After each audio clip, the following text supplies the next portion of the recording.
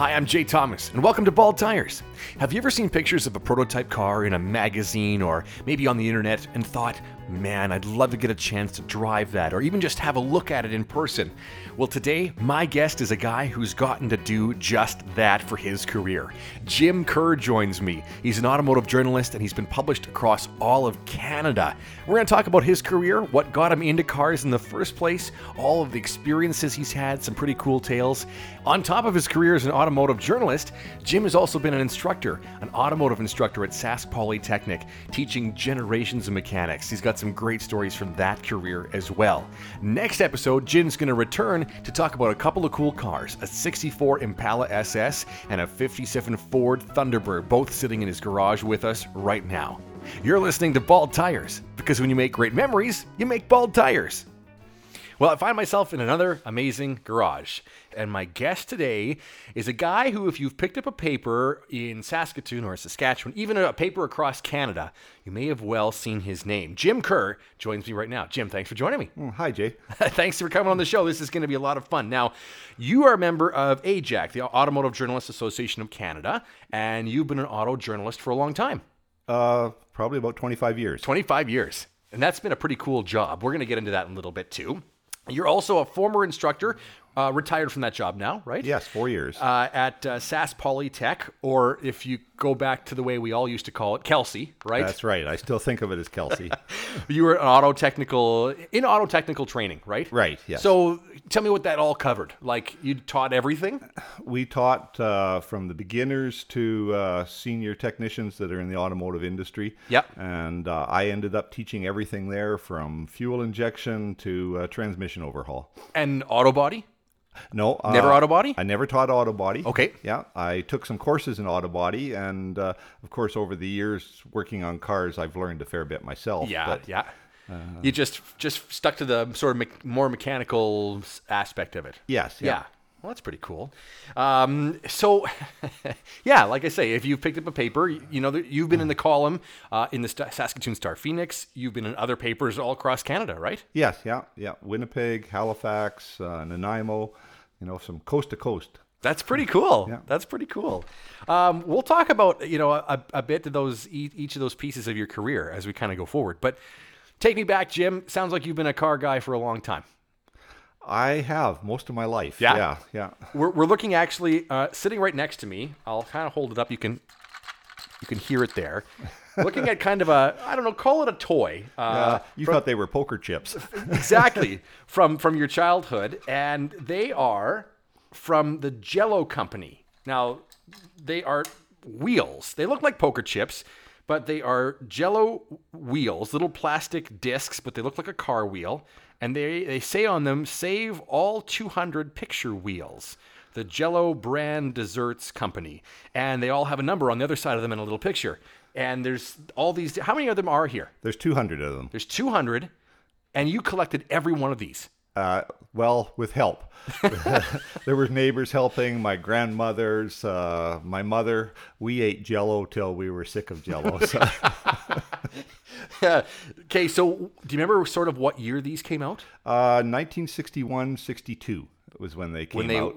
Yeah, and you bought a package of Jell-O, and there was one of these car wheels, we call them, in each package of Jell-O. So you managed to get all 200, but you must have had repeats and doubles of certain ones too, oh, yeah, right? Yeah, you could buy 6 packs of Jell-O, and they'd all have the same number wheel in them. So you tried to trade where you could, but there were only a few people collecting them. So. These are fascinating. I mean, have you ever heard anybody else who has these or seen another collection of them? I've never seen another collection other than online. If you go online, you'll find some for sale. That's really cool. They're numbered obviously 1 to 200, and every sort of stack has a different color. And then there's this little holder that they all sit in, but it looks like a poker chip holder. It sort of has vertical slots, columns that they all slide into. And they're all in series. So the first series is 1900 to 1909, and there's 1910 to 1919, so forth, so on, up to 1960. 61. Right. So, and a different car. In fact, number 1 is right in front of me, and it is the Cugnaut. Now, you have to kind of know your automotive history to know what that is, but It's basically the first self-moving vehicle in the world, right? Right, yes. Besides a train, like not a there were locomotive. steam trains there. There were steam trains, but this is a steam-powered vehicle. It's got 3 wheels, and it moved on a road. Right, yeah. And most people would have no idea, But going even to the newest ones, which in 1961, a lot of people don't even recognize those cars. That's right, because that's ancient history now as well, right? I mean, here's the other stack, number 176, a 1960 Cadillac. I mean, that's a classic just now. So, and of course, Jell-O was a thing in the 50s and 60s, like it was a phenomenon, right? Oh, yes. Everybody made Jell-O desserts. And Jell-O everything. There was savory Jell-O dishes too that used Jell-O in to make salads and all kinds of weird stuff, right? Right, yes. Vegetable salads, Jell-O salads. Jell-O molds that stacked on top of each other, all sorts of things, right? I might be able to find one for you if you really want one. Making me want Jell-O. Yeah. But that's pretty cool. So I mean, that was something you did as a kid, collecting these things. Yeah. But and actually after that, they came out with airplane wheels. Oh, really? And there were 200 of those as well. And but they weren't as popular because people didn't know airplanes back then like they knew cars. Yeah, only maybe the guys who had been through the war knew a few of those airplanes, right? Yeah. But kids wouldn't have known all of them, right? No, but cars you could see on the street. Yeah. That's pretty cool. What's your first automotive memory? Like what would you think was the defining moment that made you a car guy? Oh. If I was to ask you that kind of a complicated question. Well, my grandfather was a blacksmith and became a licensed mechanic, way back when they first put licensing for mechanics into the Saskatchewan. Okay. And so I remember being in his garage and seeing old cars. I've still got some of his books that I read when I was young, like he was into rewinding generators, right, and starter motors and even heater motors, because you couldn't buy parts, you had to rewind them. Right. So I've got books on rewinding these motors. And one of the books I've got is 1917, Modern Wireless and Telegraphy, How to Fix Radios. That's interesting. So, okay, hanging around in Grandpa's garage, do you think did the trick for you? Well, that was part of it. I remember I was probably about 7 or 8 years old, and we plowed mud for a couple hours to get out of the farmyard and headed to the sports car races at Davidson. Oh, cool. Yeah, there was an old airbase strip there, and there were many triangular airstrips in Saskatchewan, and they ran sports car club races out there. Oh, neat. Yeah, we stood in the rain all day watching these cars race around the track. So cool. Okay. So you collect this Jell-O thing. When you go to get your license, I'm sure you were the kind of kid who probably was there right when you were 16. Oh, yes. Yeah. Like I was too. But I'd been driving for years. Growing up on the farm, it was, I remember being in the farm truck, a 52 International, and Dad pulling the choke and the throttle out, the throttle, I should say, just out a little bit. And I'd steer the truck, and he'd walk along beside and throw bales on the back while we were picking. And when I needed to stop, you just turn the key off. And when you wanted to go, you turned the key on because it was in bull low, and away it would start and chug away. The starter would just take it off from a start and go. So I've been driving since, I was probably 5 or 6 years old. Gotcha. So let's fast forward, though, to your first car. What did you drive when you went for your license? I drove a 64 Chev 4-door sedan with a 3-speed standard transmission on the column and a 6-cylinder engine. The kind of funny thing is we're sort of sitting next to something just about like that. I've had many 64s over the years. I think I'm up to like 28 or something. 28. Okay, so just to take you through this, of course, I'm in another amazing garage. Jim's garage has got, to my left and to his right, a 64 Impala SS. Black with a red interior. It's just gorgeous, and it's just about complete, right? Yes, You're getting just about done. And to my right is a car that I've gotten to know pretty well from another experience, a 57 Ford Thunderbird. It is red with a white interior. Like, these colors are sensational in here. I love it. The way you and I met was we actually sang together in a choir. Yes, Saskatoon Choral Society. And then a couple years later, I was doing a show with the Saskatoon Summer Players. Was doing Grease, and we needed a convertible. We needed something hot. So I called Jim, and he was nice enough to lend us the 57 to be a prop on the stage. That kind of moved on and off. Oh, it was fun. That was, you know what? We had so much fun with this car there. That was so cool. And for a car to be pushed onto the stage in the middle of a play, a musical, kind of wowed the whole audience. Anyways, I still remember after the play, we parked the car out front, and we just sat there and let people have pictures inside the car, and they were just thrilled to see it on stage and then actually be able to be in the car and get their picture taken. that was fantastic. So yeah, I'm in another cool garage, obviously. Sorry, I digress because we have a 64 Chev right next to us, right? Right. And you went for your license in a 64. Yes. Right? Yep. But you said a sedan. So Yes. 4-door? 4-door sedan. Yeah. 3-speed on the column. Yes, my dad's car. Yep. Passed the first time? Oh, yes. Yeah. Well, if I hadn't, I think Dad would have been disappointed because, at that point in time, I'd been hauling grain out of the fields on the run, for years. So you were an experienced driver by that point. That's Yes, good. Yeah. yeah. So what did you make your first car that was actually yours? My first car that was actually mine was a 61 Chevy Nomad station wagon, Oh, cool. loaded with everything. Really? Yes. Yeah. It was. I bought it off a Minister with 80,000 miles on it, and I sold it when it had over 300,000 miles on it. Holy cow. Really? Yeah. That's impressive. It was probably the best car I will ever own. Really? Yes, reliable, stable, even decent fuel economy for way back then. Yep. Did you drove it through rest of high school kind of thing? No, I bought that just after I got out of high school. Okay. Yeah. Before that, I drove some other cars, but my grandma's 61 Comet station wagon. I liked station wagons. Yeah. You know what? Station wagons are totally making a comeback. They Yes. are completely. And now they are actually worth quite a bit of money too. I think a lot of them just didn't survive. Right, They yes. were the workhorses. This 2-door, SS. I mean, people kept these because they knew it was a special car. But a station wagon, a 64 Chev station wagon, was just a workhorse, a family hauler, and then it was worn out and gone, right? Yes, yeah. Nobody bothered to keep them. You just parked it at the back of the yard and left it. Yeah, and it rotted to nothing or eventually went to scrap, right? Like that was it. So to find them now is kind of getting, I want to say it's probably a little more difficult to find parts for a wagon. Yeah, but the wagon was great for getting people into the drive-in. I bet it was, yeah.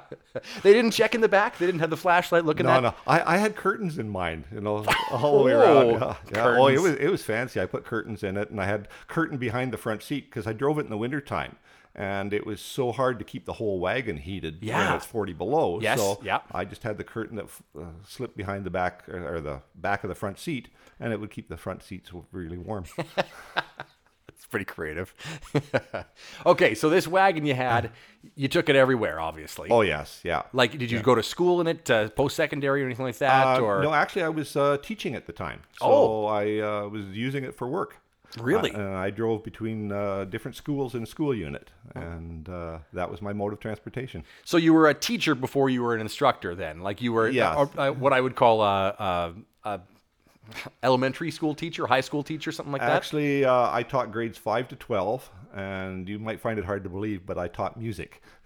No, I believe you. You're a good musician. That's cool. Yeah. So was that your first choice then for a career? Like what led you to from there into the automotive side of things? Well, I was always interested in cars Yeah. and so on, and I think the first vehicle I actually worked on was a 1916 Chev truck. Whoa. That we had. It was the old farm truck, and it had been parked for years, and they were wood cabs, and everything had rotted and falling apart. And I said to my dad, "Can I take that apart?" And he said, "Sure, do whatever you want." So I took the engine apart, mostly the whole top end, and never did get it back together. In fact, it's still sitting out in the pasture at the farm. Really? Yes. That's funny. So, but you were a teacher for a while, and then tell me how in life you transitioned to getting into automotive journalism and getting to be an instructor with the auto stuff at Kelsey. Well, cars were always a hobby. Yeah.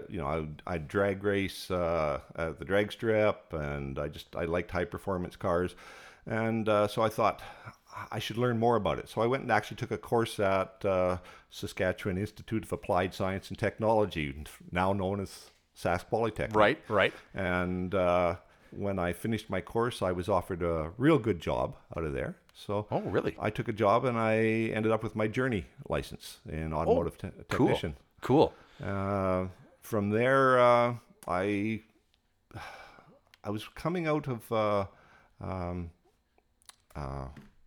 one of the sports car club events at one time. Okay. And a lady approached me that was a member in the club and said they're looking for somebody to teach some night classes up there, just in basic car care. And I thought, why not? It'd be an interesting way to meet people and help young people starting to drive. Yeah, sure. So I started doing that. And one night I was walking out from class about 10 o'clock at night after I'd cleaned everything up. And the dean of the industrial division was walking down the hallway, stopped and took a look at me and says, "We're interviewing for a position tomorrow." He said, Really? "Yes." And he knew me from different things, but he said, "It's just a temporary position for 3 weeks only. Would you be interested?" And I said, "Sure, why not?" Yeah. And so I went in the next morning and interviewed, and they hired me on the spot for 3 weeks. 37 years later, I left. Holy.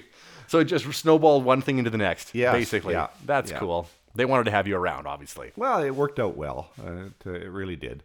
And I had a very good career there. And I figure I had probably about 15,000 students. 15,000. So chances are, if you've gone through the Polytech course, because you retired, you said 3 or 4 years ago, right? Yes. Something like that. Yeah. But before then, you would have had contact with all those students that have all become mechanics or done different automotive stuff around the province. Yeah. The terrible thing now is they still recognize me, but I don't recognize them in most cases. Some I do, but, they change a lot from the time they're 19, 20, 21 to being 45.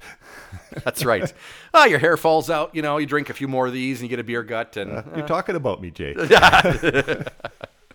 Cool. So let me ask you this then. So to become an automotive journalist, share that story with me. How did you get into that club, or what led you to that? Well, again, it was just a fluke. It was another nice lady that... I got to meet some of these. Yeah, that I was a member of the sports car club, and she was approached to see if she could write some articles for the paper. Okay. By the automotive editor there. And she said no, she wasn't any good, but she thought, I know somebody that might be. So she recommended me, and I met up with the editor, and I said to him after lunch, I could probably write 3 or 4, and by then I'd be out of ideas and so on, but we'll give it a try. And so I started writing articles, and 25 years later, it was weekly articles every week, sometimes 2 or 3 a week. That's pretty cool. Now that at that time when you started, that was for the Saskatoon Star Phoenix. Yes. Yeah. And at that point in history, like what year are we talking roughly? What do you think?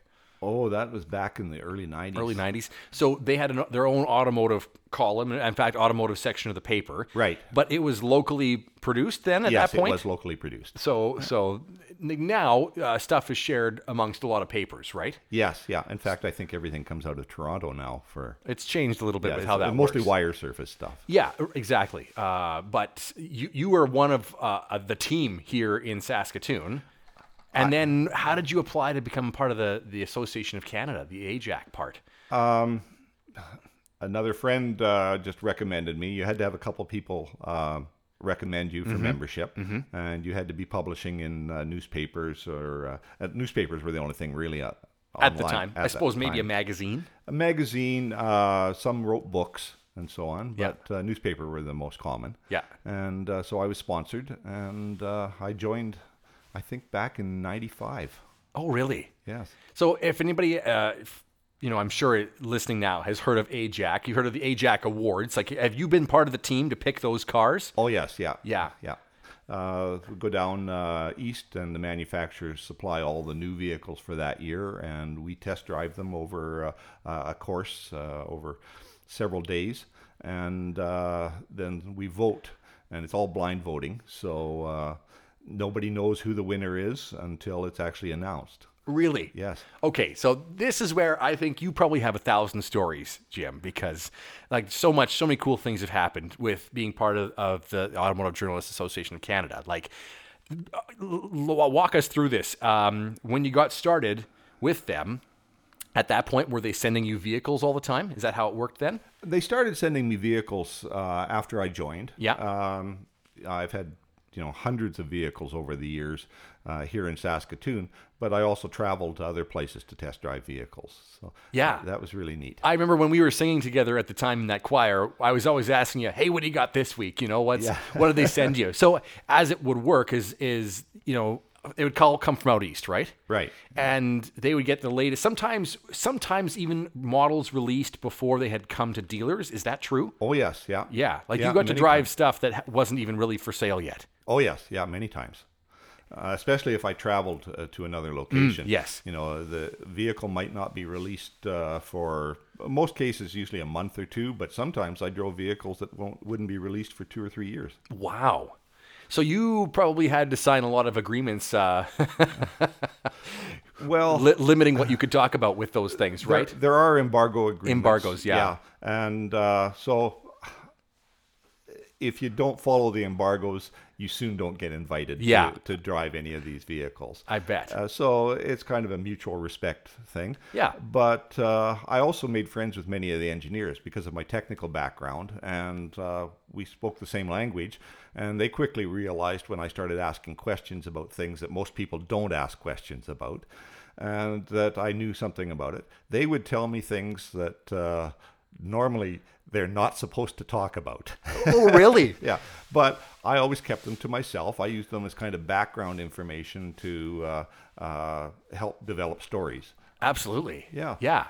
Can you give me an example of like what was your favorite unveiling that you ever went to? Because I mean, you must have gone to hundreds of these things where you traveled to different parts and got to see these new cars. What's a memorable one that stands out in your mind? Oh, that's a tough one. Maybe the Jaguar S-Type. Oh, Yes. Okay. Yeah, which was in Washington, D.C. Okay. The unveiling of it. We actually went out and drove the vehicle through some beautiful countryside and so on. I remember having supper on the presidential launch.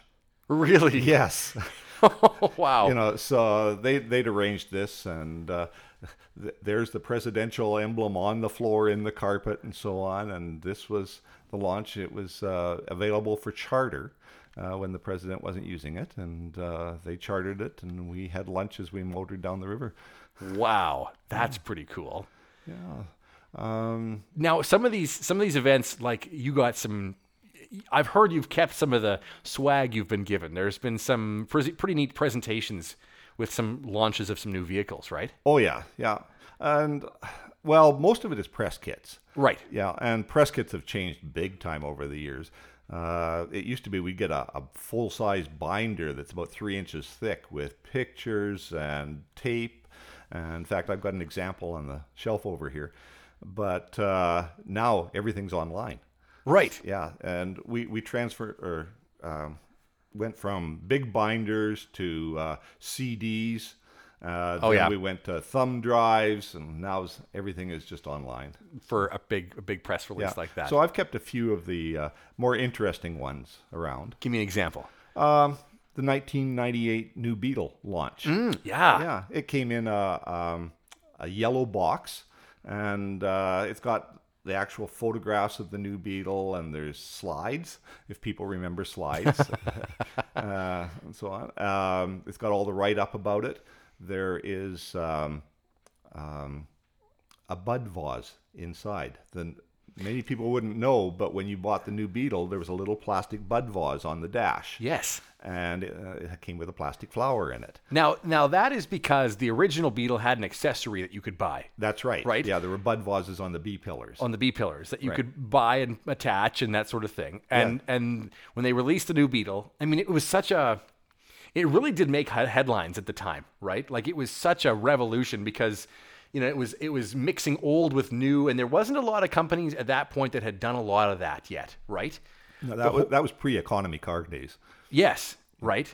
And that new Beetle was just, I remember I was a kid and I remember going in to see the new Beetle at the Volkswagen dealership and getting one of the first brochures. And even the brochure was very European. It had sort of translucent paper in it, and the pages did sort of different tricks. And I think I still have it actually, but you got a press kit that with a vase in it, and like they were going for a big splash with this. Right, and there's a little metal holder in there so you can set it on the table and put the bud vase in it, just to remind you of your new Beetle. That's pretty cool. Oh. So, traveling all across North America, did you ever go to Europe for a press release? I've had offers to go there, but just time-wise, it wasn't worth it. And I know many people that do travel like that, but it's not as glamorous as you think, because you're on a plane for 14 hours. Mm-hmm. You get off, you drive vehicles for maybe 6 hours, you sleep overnight in a hotel, and you're back on a plane for another 14 hours. So. It's not a vacation. Yeah, I suppose you're right. I want to go back for a second. You talked that you got to talk with a lot of engineers on some of these cars and such. Mm-hmm. Could you give me an example? Was there ever anything that you can take credit for changing on a vehicle? Yes. I want to hear that story. Oh, okay. Well, we were driving the new Lincoln Aviator.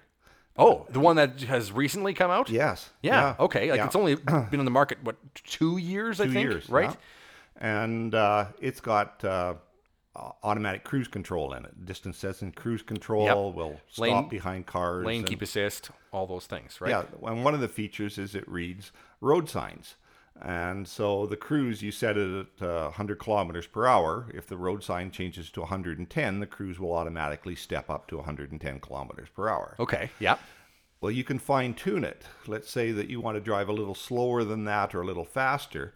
You could put in, I want to drive on the information system. You could put in, I want to drive 10 kilometers per hour faster. Mm-hmm. So if the speed limit's 100, the vehicle would actually cruise at 110.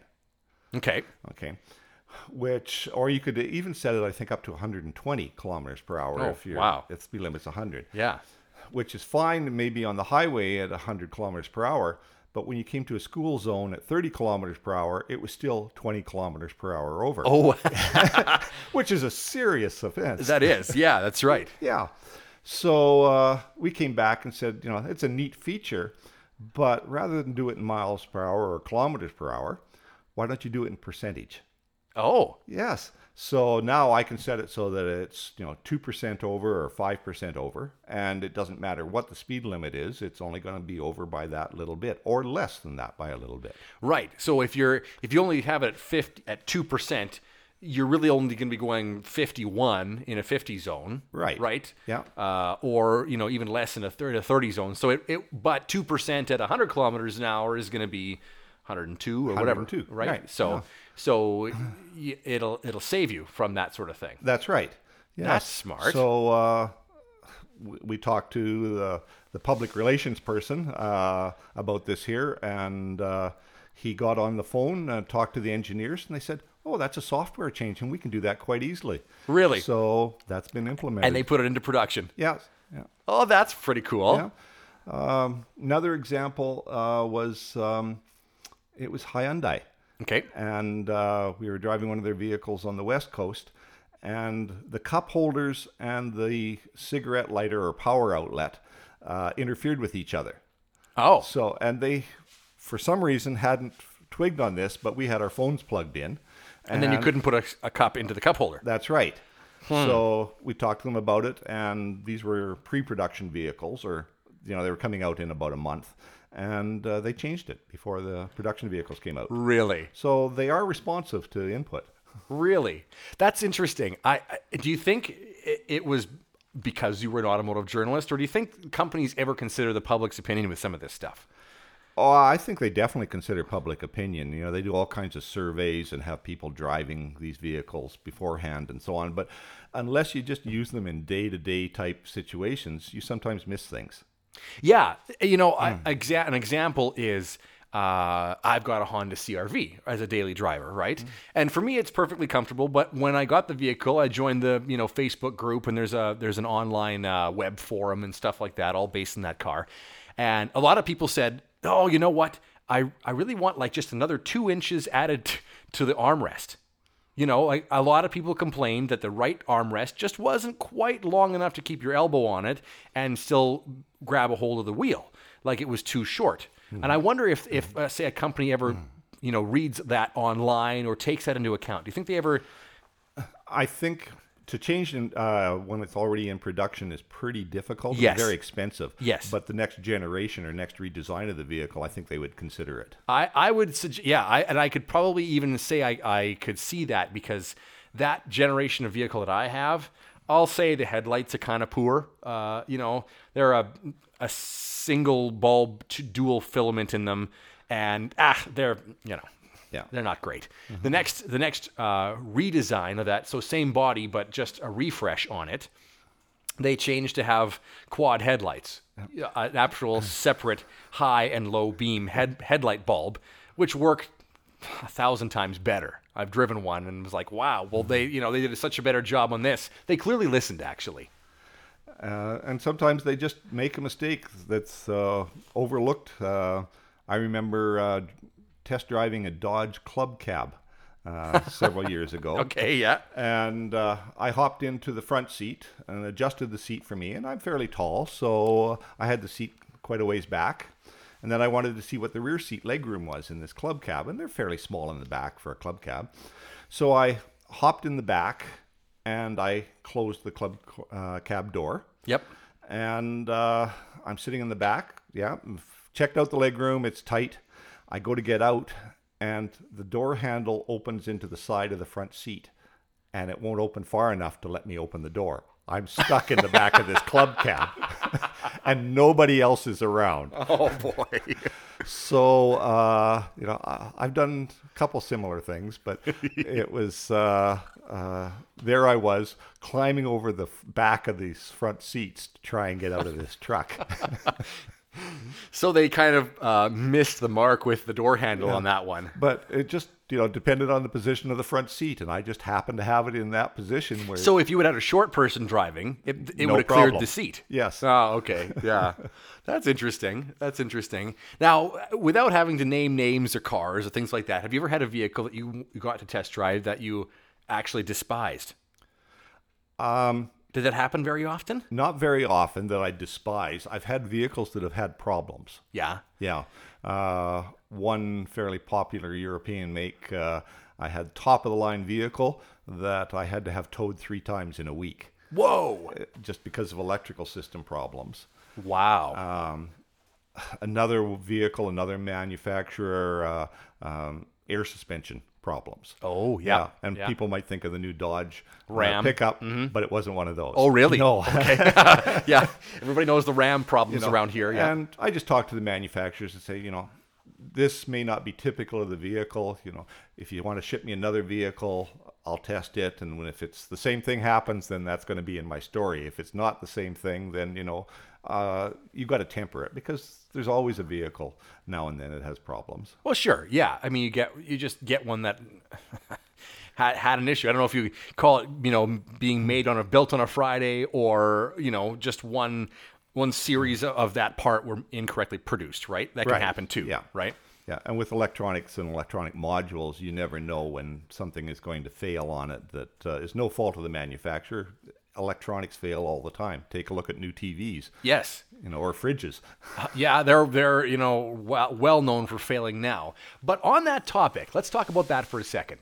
Because I had this conversation with my dad recently, and I'm actually impressed, though, with electronics in cars for the most part. Because think about what some of the electronics in your modern vehicle go through, the extreme heat and the extreme cold, and they tend to keep working.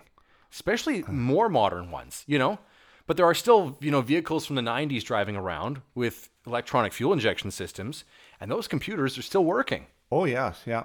And they haven't failed because of the weather. Yeah. That's impressive. Well, when you take a look at electronic components, there's actually designed a lifespan into some of these here. Okay. I shouldn't say designed. There is a lifespan for some of them. And they might build 1 million resistors. Yep. And they'll test them. And not sure exactly how they test them, but the top percentage will go to companies like NASA and so on, where they can't have failures. You Right, know, right. These things are, if it fails, there's a backup system and so on. But We're talking, spaceships are depending on this working. and that resistor might cost you $100. Okay. Well, the one beside it didn't test so well. It might be sold for 17 cents. Okay. And there's a variety in between. So there is kind of a predicted lifespan for many of these components. And automotive electronics, Yeah. they tend to buy higher end electronic components. Yeah. And I mean, it probably varies by company as well, because there are certainly some automotive companies, let's just say, are, not as well known for their electronics lasting or being dependable, but there are certainly ones that are, right? Yes, yeah. And I think for the most part, you're going to find them fairly reliable. I just think that it's impressive that even in our cold that we can get a car to start, never mind the mechanical side of it, just the fact that the electronics all work. But if you leave your iPhone or your cell phone outside at minus 30, it doesn't work anymore. Yes, Right? yeah. So they must still do things to protect these components or water seal them and all kinds of stuff, right? Oh, yeah. And in many cases, it's not the components themselves, it's usually the wiring. Oh. But in the last few years, the type and style of connectors and the way they're sealed and so on has gotten so much better that even that's an improvement. I heard, though, that there have been some companies that have used, like, I don't know what you call it. It's a new biodegradable kind of wiring, and the mice are really going after it. Yes, yeah. Like it's based on soy or Soy-based insulation. right. So it's the vinyl that you see around the Around wire the itself metal to, wire. to protect it so the wires don't short together and so on. And there's several companies that are using it. It's environmentally it's very good. Yeah. Except that rabbits like it, mice like it. Yeah. Oh, I was just down at the lake last week, and there's all kinds of little bush bunnies around. Yeah. They will go underneath the vehicle and start chewing on the wiring harness because it tastes good, and you have to get your vehicle towed to Oh my the gosh. garage. So Holy cow, really? they may be cute, but they're not welcome. No kidding. What do you think about, while we're on the topic of wiring, I had a vehicle, a 99, that, probably 10 years later was actually having wiring issues in the hatch that opened, the wires that constantly flexed back and forth. Eventually the coating broke down on them and they shorted out. Right. Do you think that this new wiring will do that, or have they gotten past those issues with most manufacturers? There are different grades of wiring. Yeah. Different types of insulations and so on. There's high temperature insulations. The wiring that's inside, if it's braided, it's much more flexible and so on. Solid core wire would break very easily if it's being flexed. Right. Most of the wires we see now in vehicles are multi-strand, but anything that has to move, such as a tailgate and so on, if it was replaced with a braided wire, it's much more flexible and it would last forever. And it wasn't even the wire inside that broke. It was simply the coating broke down, on the wire and the vinyl coating. And then once it sort of flaked off, those bare metal, wires connected with the body or other wires and just shorted out. So, but you take anything that's plastic in your house and set it outside in the environment for, 10, 15, 20 years, the plastic usually just shatters if you touch it. So the insulation is good, but it's got a lifespan, and there must be grades though, because there's certain brands that don't seem to have that issue, even 25 years old, and other brands that have that issue. Yeah. Right. And that's one of the reasons when I'm wiring my own vehicles is I've collected wiring harnesses from vehicles over the years, stripped them apart and taken the wiring out of it and use that to wire my own vehicles simply because I know it's good wiring automotive rather than just a roll of wire you buy off the shelf someplace. Right. Makes sense. So you're part of AJAC. You're still part of AJAC. You're still writing some stuff, right? Yeah. And they're sending you cars all the time. What do you think was your favorite car they ever sent you, Jim? What was the best experience you ever had with a car they sent you? Because, I guess we'll explain to the listeners, you work out of Saskatoon, and a car would simply arrive from out east by rail, correct? Right. And you'd pick it up at the rail yards and spend your time with it, and then you would take it back. And would it go further west yet? Is that how it worked? It could go east or west, Okay. depending on which way it's going to another journalist. Yeah. Some of them come by rail, some come by truck. Oh, okay. Others are delivered in person. Oh, really? Yeah, there's a company that actually drives vehicles from city to city and delivers them in person. Fascinating. Yeah, that'd be quite the job. Wouldn't it? That wouldn't be so bad at all. I'll sign up for that. And my favorite one, I think maybe a Porsche. Oh, Yes, Guards Red with tan interior. perfect. Cayman S. Yep. Yeah, so it's got the front trunk and it's got a rear hatch for cargo. So, and although there was a 2012 Cayman R, which was very limited production, Yep. and they're actually selling now more than what they were new. Really? Yes. Was that Cayman S that you had manual or automatic? It was manual. It was manual. Yeah. Perfect. The automatics are so good these days. They are. Yeah. And for the average driver, and they're actually faster than the manual transmissions as far as acceleration and shifting and so on. But I just love the feel of a manual transmission. Okay, yes, totally. I mean, while we're on this topic, I got to drive a Cayman S for a week a couple years ago as well, 2018, I want to say, maybe it was 19. It was for the Saskatoon Hospital Home Lottery. It was an early bird prize. And my former job working in radio, I got to drive it for a week and kind of demo it around town and talk about it. But it was the automatic, and I mean, I think it's a dual clutch in that thing, right? So Yeah. the shifts are just lightning fast, but that had even the automatic, that car had so much feedback, through the wheel. It was so well damped, but yet you had feedback through the suspension, and I there was just almost nothing like driving that car, Yeah, yes, you're paying a lot of money for it, but it's been put into suspension design really in the Yeah. car, because you get the handling plus the ride comfort. Where there are other cars out there, the Honda S2000, you could compare that to the car, to the Porsche, which handles every bit as well, but it's a firmer ride, so Yeah. it's not as It's a comfortable. little bit harsher, Yeah. right? Totally. Yeah. Yeah.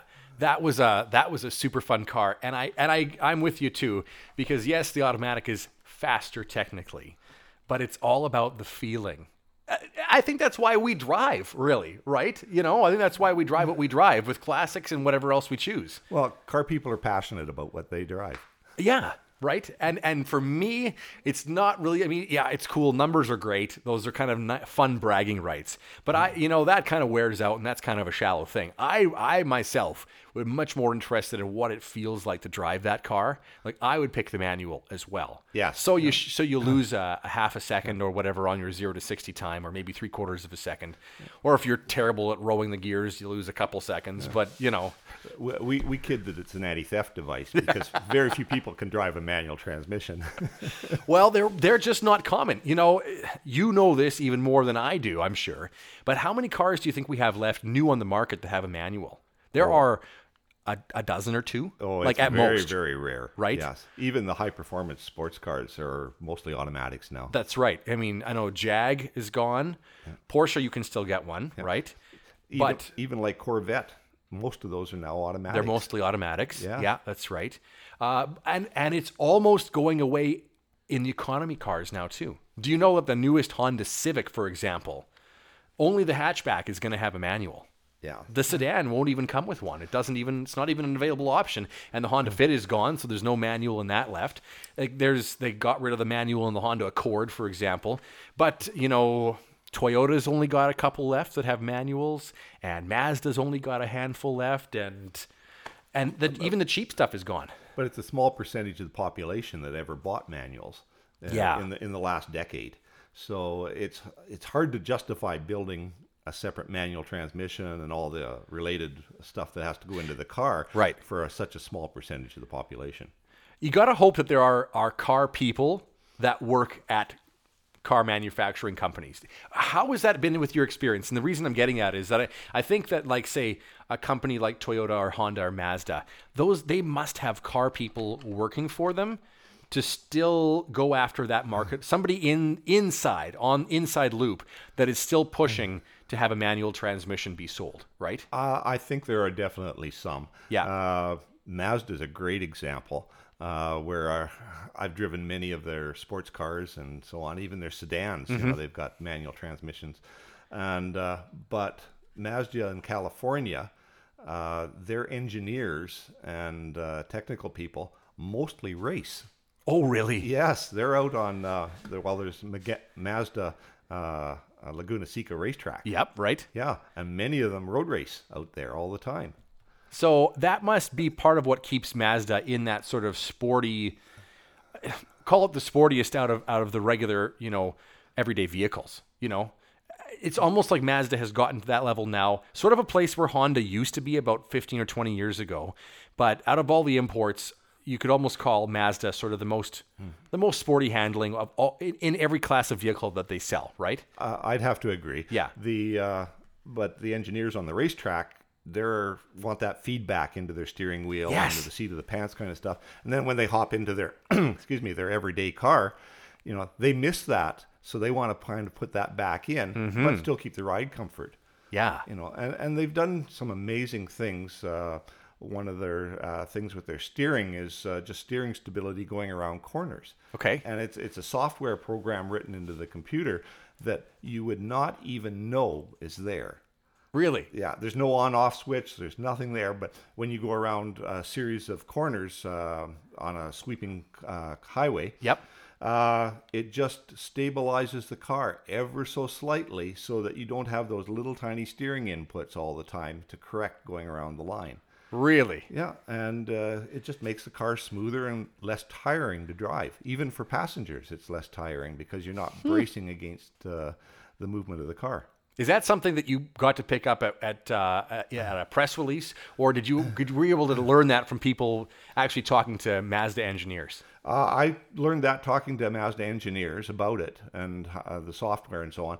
But then I actually got to try it in vehicles where they took videos of us with the steering wheel inputs and so on, with the system turned on and then with it off. They had dual computers in the car that they could just switch between. Huh. And on the same course and so on. And you could see that when it was switched on, the steering wheel movement was very, very slight and very smooth. And with it switched off, there was always just little tiny corrections. Wow. But they don't advertise that in their sales brochures or anything. No. It's a fact of driving the Mazda, how you feel about it. See, you've got such a lucky perspective when it comes to a lot of this stuff. That's just one example. There must be hundreds of things that you've gotten to learn that nobody else really gets to know about. Well, that's pretty cool. Other people learn about it too, but I think my technical background allows me to correlate it maybe better than a lot of people, because I'm a technician who learned to write. Okay. Where others are writers that are learning about the technology. Yeah, and that's probably more common in the field. Oh, yes. Right?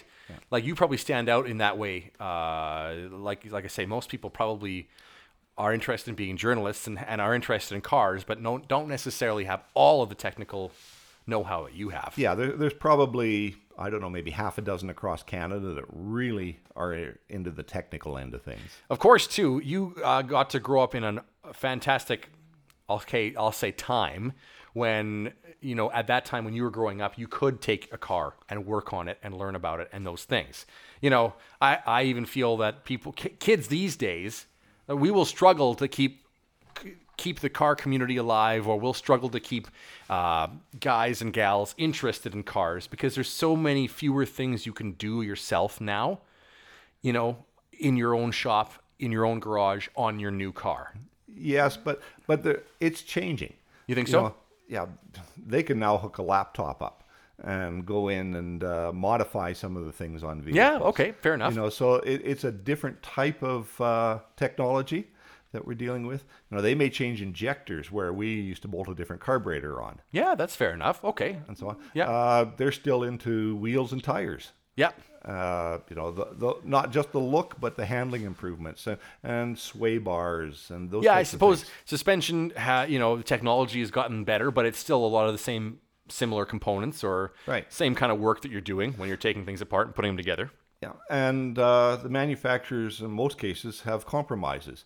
They have to build a vehicle for grandma to drive as well as the enthusiast. Yeah. And so there's compromises in there, and changing things like shock absorbers or struts and sway bar sizes and so on. You can make significant improvements to even a brand new car, just to tailor it to your driving style. But it takes some research and sometimes trial and error. Yeah, I bet it does, right? The good thing is, though, that with the internet community that's out there, generally there's somebody that's done it already. Yes. So you can ask somebody else, so what did you do, and what were the results, and you can get a lot of feedback that way. Yeah. And there's an online community of some kind on Facebook or on somewhere for just about every car out there. There is. I've been doing some research. I've got a 67 El Camino. Yeah. And I want to upgrade the suspension on it because when you go into a corner with it now, it's a marshmallow trying to... and so on. But there's a whole online community and manufacturers that make suspension parts for them that will make them handle almost like a brand new car. Yeah, no kidding. And you can really change things if you want to as well, right? Oh, yes. I mean, you can really customize things on an El Camino should you want to. But I mean, I'll take it as an example. I've got a Honda Fit, tiny little economy car.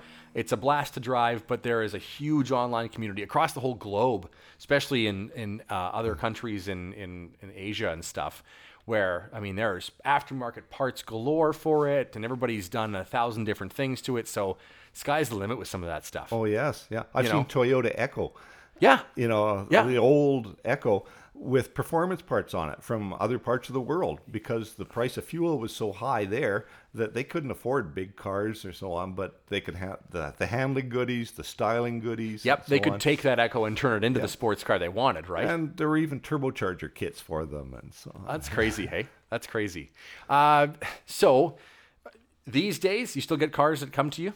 I've had some recently. Yeah? Over the past year, it's been pretty quiet just because of restrictions in transporting cars, travel between provinces All and that, so on. yeah. But in the last few weeks, I think I've had 5 vehicles. So Holy cow. yes, it's back online again, back in the stream. Yeah. If people want to find more of what you've written, where do they go?